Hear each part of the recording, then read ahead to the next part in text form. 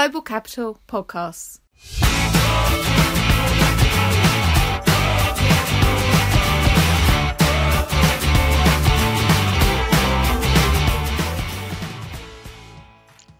Hello and welcome to the Global Capital Podcast. I'm Ralph Sinclair, I'm the editor of Global Capital. And I'm John Hay, the Corporate Finance and Sustainability Editor.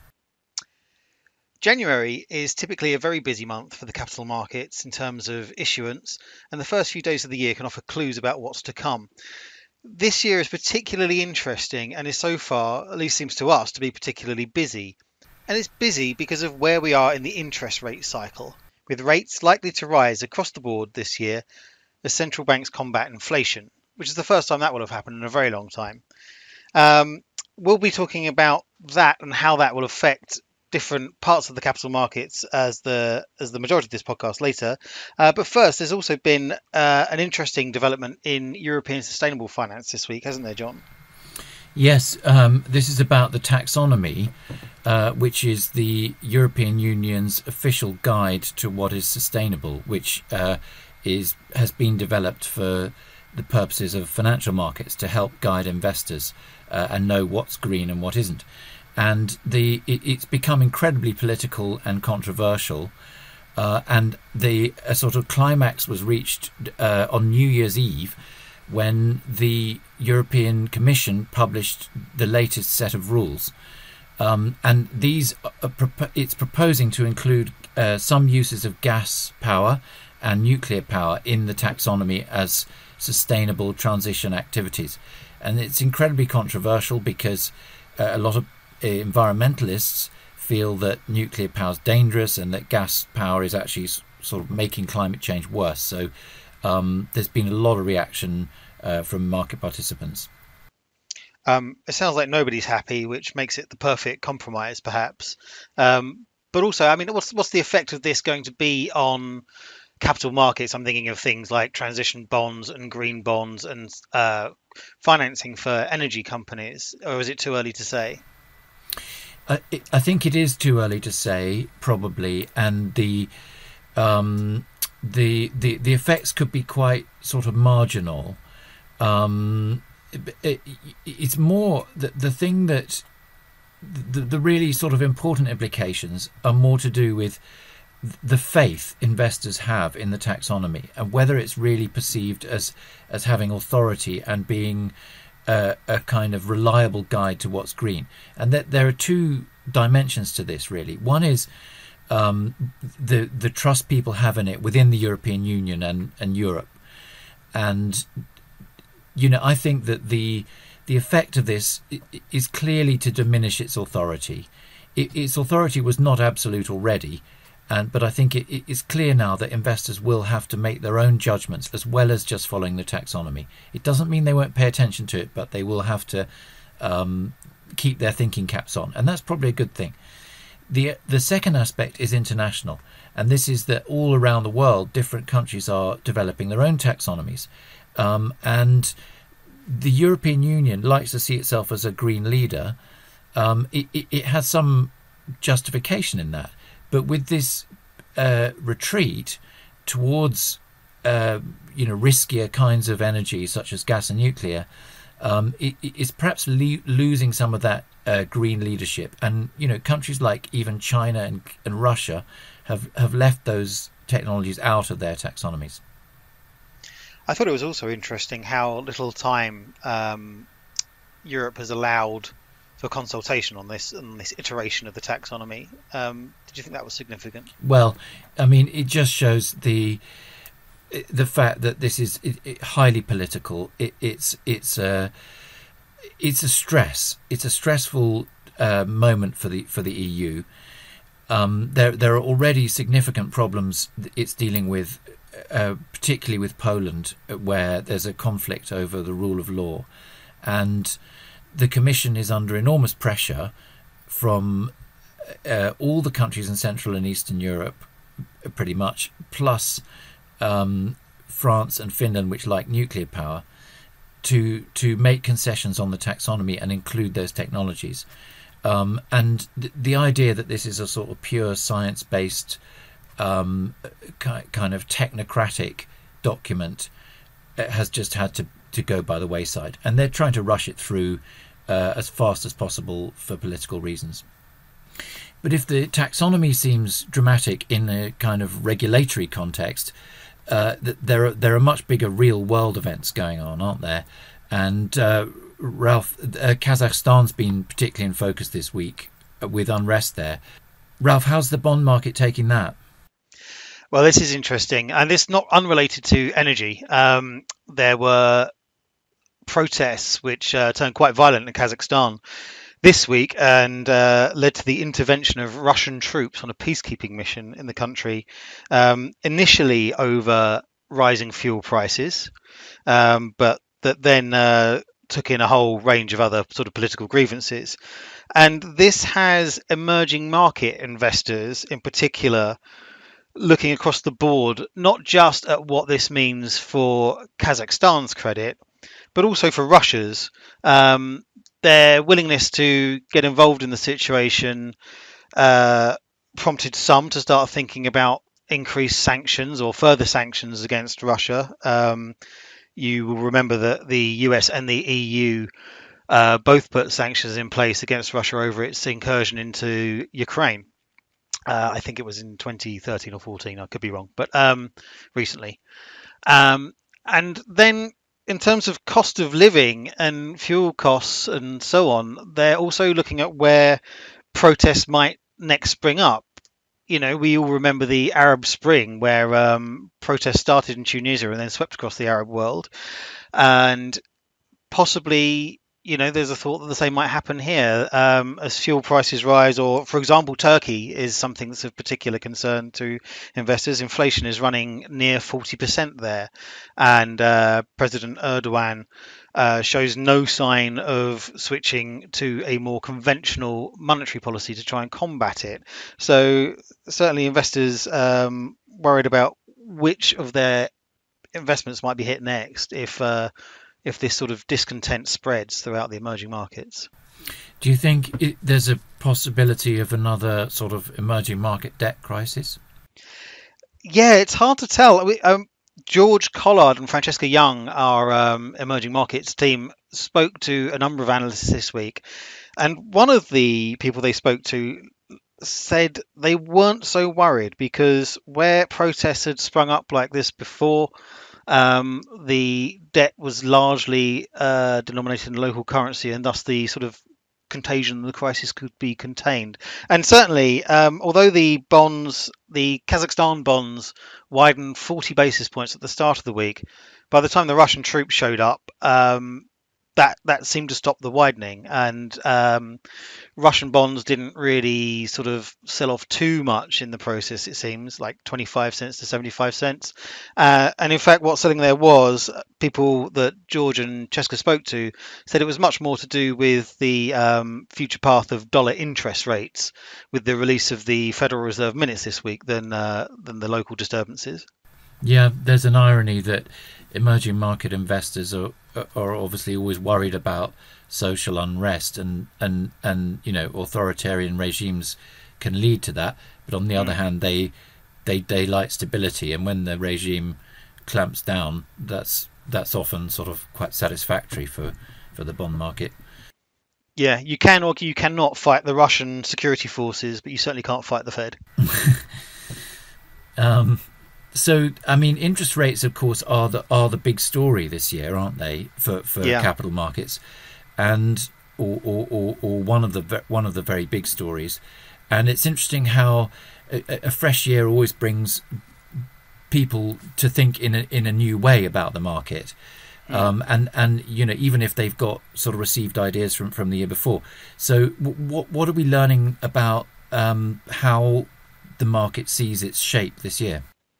Well, it's interesting. In the other major bond markets that we cover, that for banks, for corporations, and for sovereigns, supranationals, and agencies, I got the sense this week that while conditions seemed great for issuers and the market seemed pretty busy, there are a number of worrying factors on the horizon, mostly around the fact that rates are likely to increase across the board this year. And in the sovereign, supranational and agency market, for example, we can expect the end of the EU's pandemic emergency purchase programme, which kept yields in that market suppressed for so long. We know already that the Federal Reserve is planning interest rate hikes or expecting interest rate hikes, and also thinking of accelerating its the tapering of its quantitative easing program. All of which suggests rates will go up later in the year, and there could be volatility, and that will make borrowing conditions much harder, which we're getting the impression that a lot of borrowers are taking that as a cue to not only bring a lot of debt this month, but also get their trickier stuff out of the way. I think we saw that in the bank financing market in particular. Well, we've got Richard Metcalf with us this week, who is covering corporate bonds and has been looking at the implications in that market.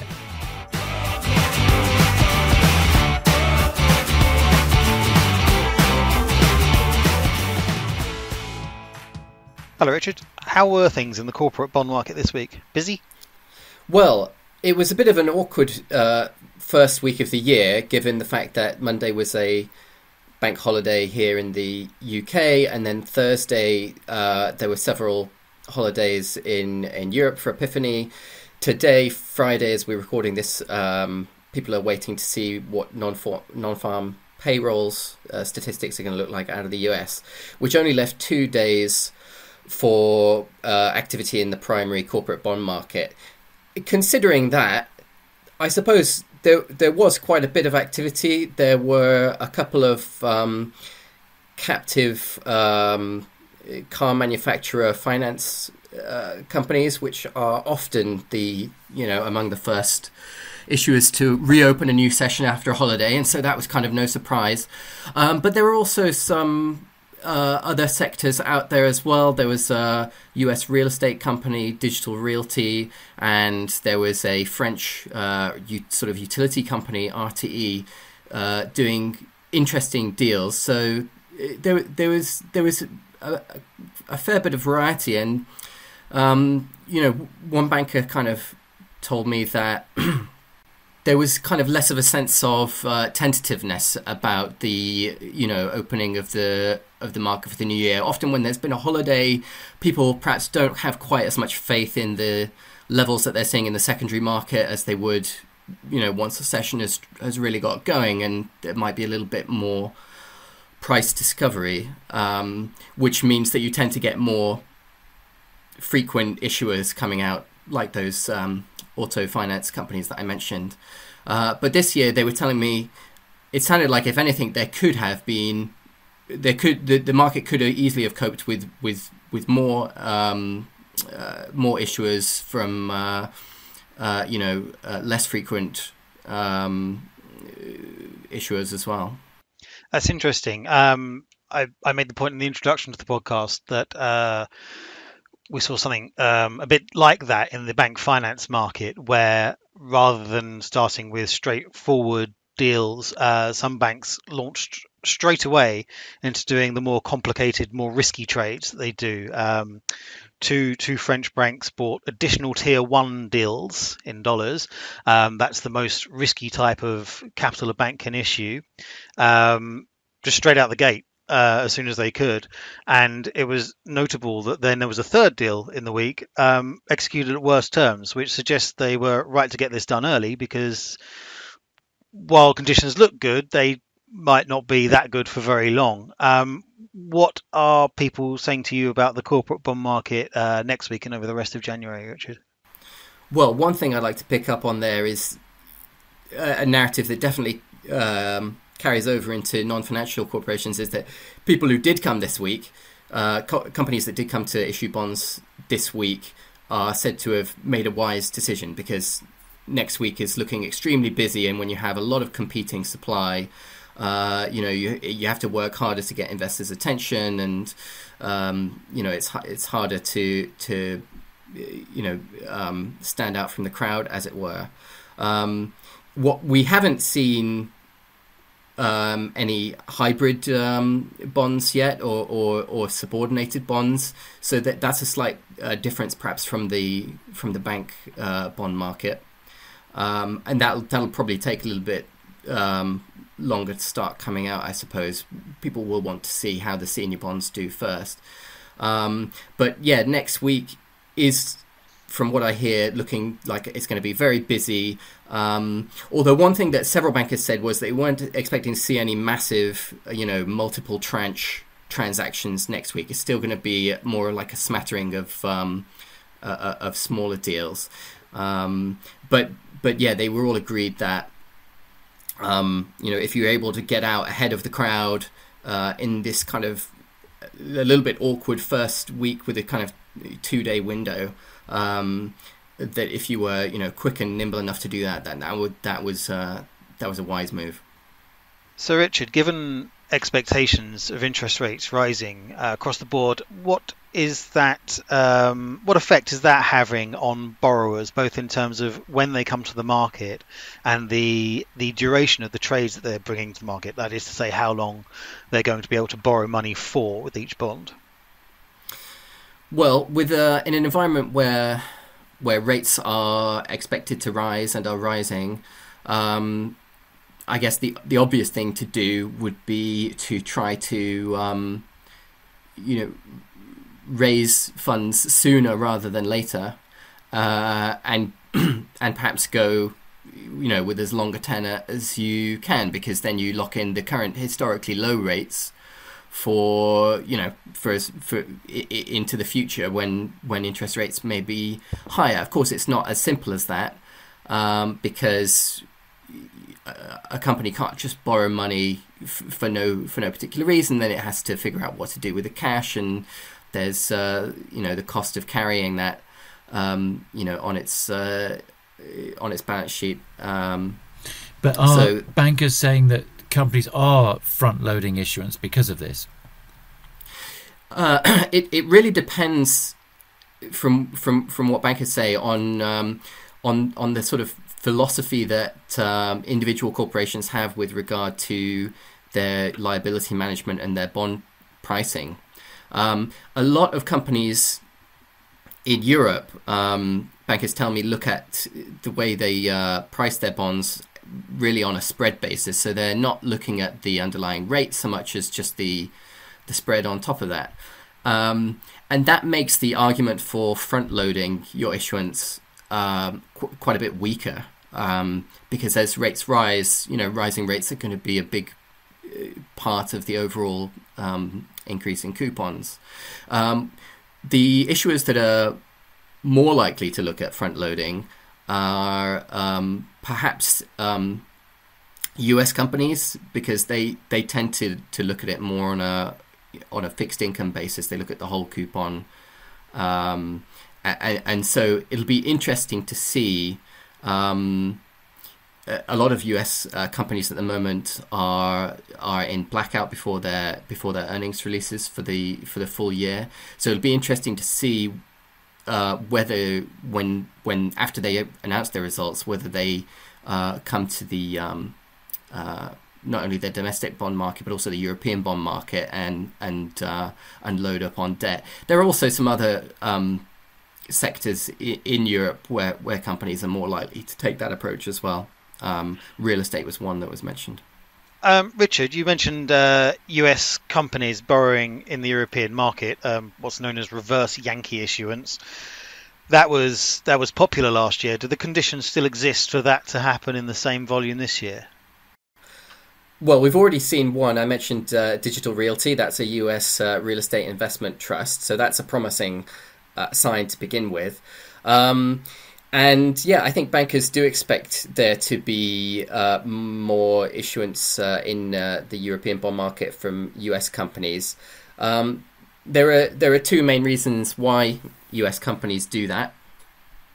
So a lot of US companies have sizable operations in Europe anyway, and revenues in Europe. So issuing bonds in euros is a natural hedge to that, and they'll keep that debt in euros, and they'll probably want to again, because they look at it on a fixed rate basis, they'll probably want to come early and take advantage of those low overall interest rates while they can. There's another group of US companies that approach the Euro bond market in a very different way. They'll probably swap the proceeds into dollars, and so they'll look very closely at potential arbitrage that they can get from the cross currency basis swap rate, which changes over time. So how much of that happens will depend largely on what happens there. I mean, I did ask one banker about the recent moves in the cross currency swaps to try and get an idea, but because of the LIBOR transition, he wasn't actually sure which swap rate to look up anymore, because of all the changes to the reference rate. So unfortunately, even the real experts sometimes get a little bit muddled up, especially when there's a big change like the phasing out of LIBOR. It'll be interesting to see who brings the first of those deals. They will either have mastered the new cross-currency basis swap market ahead of everyone else, or they will have got it very, very wrong. And I suppose how many mandates they do in that week will probably guide us as to which one of those it is.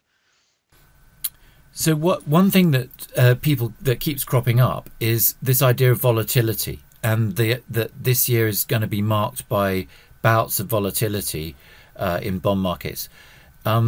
Is that something you think issuers are conscious of, Richard? I think if they're not conscious of it already, then their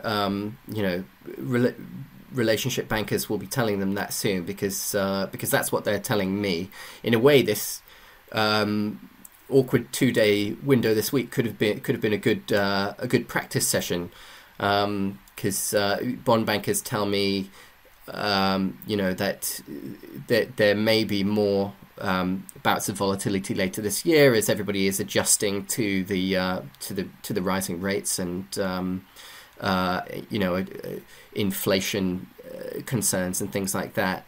And so a consistent theme that I've heard from bankers recently, and they'll be telling their clients this as well, is to perhaps seize the moment a bit when there are opportunities to issue bonds that are relatively clear.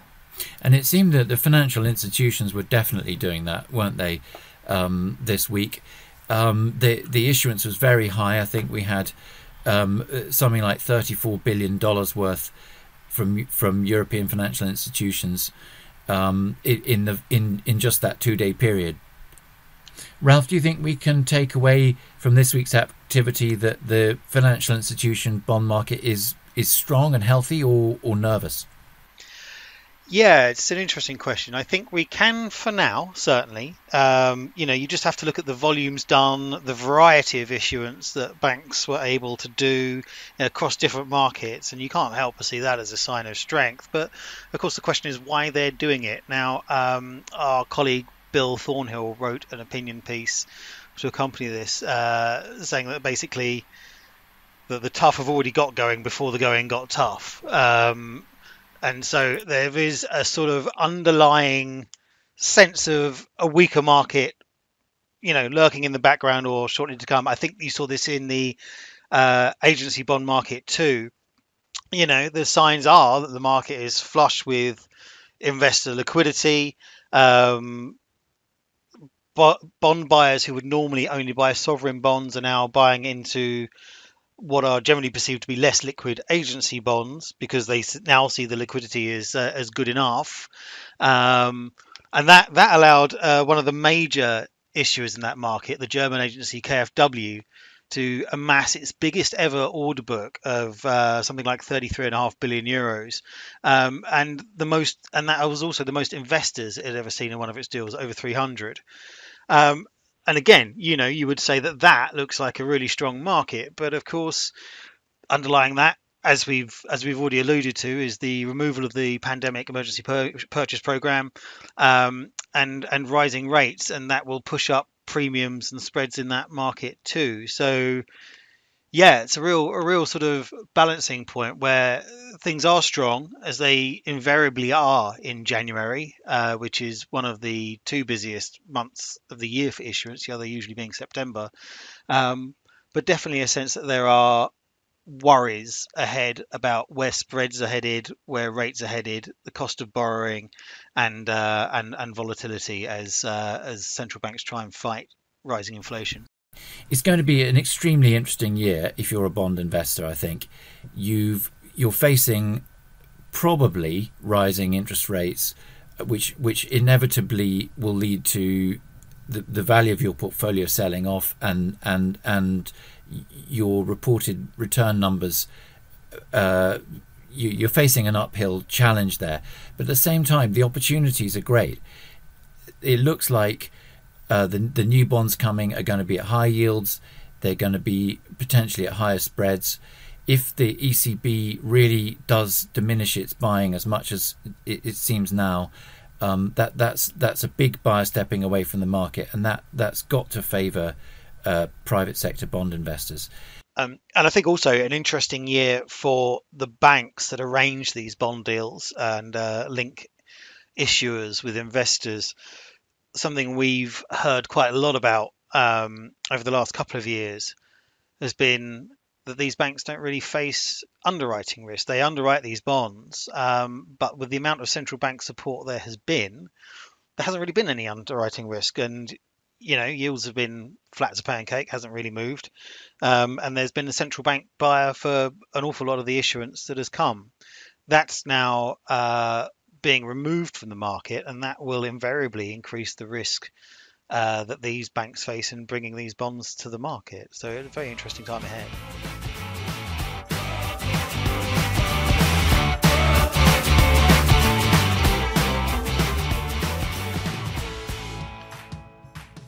Well, it looks to be an incredibly interesting year in the capital markets, and you can keep up to date with all of it, including the stories we raised on this podcast, at globalcapital.com. It only remains for me to thank John and Richard for joining me for the recording, and to thank Gerald Hayes, our producer, for putting it together. Please don't forget to subscribe to the podcast if you haven't already. There's a free episode out every Friday, and do get in touch. Email us at podcast@globalcapital.com. We'll be back with more stories from the capital markets next week. So thank you for listening, and goodbye.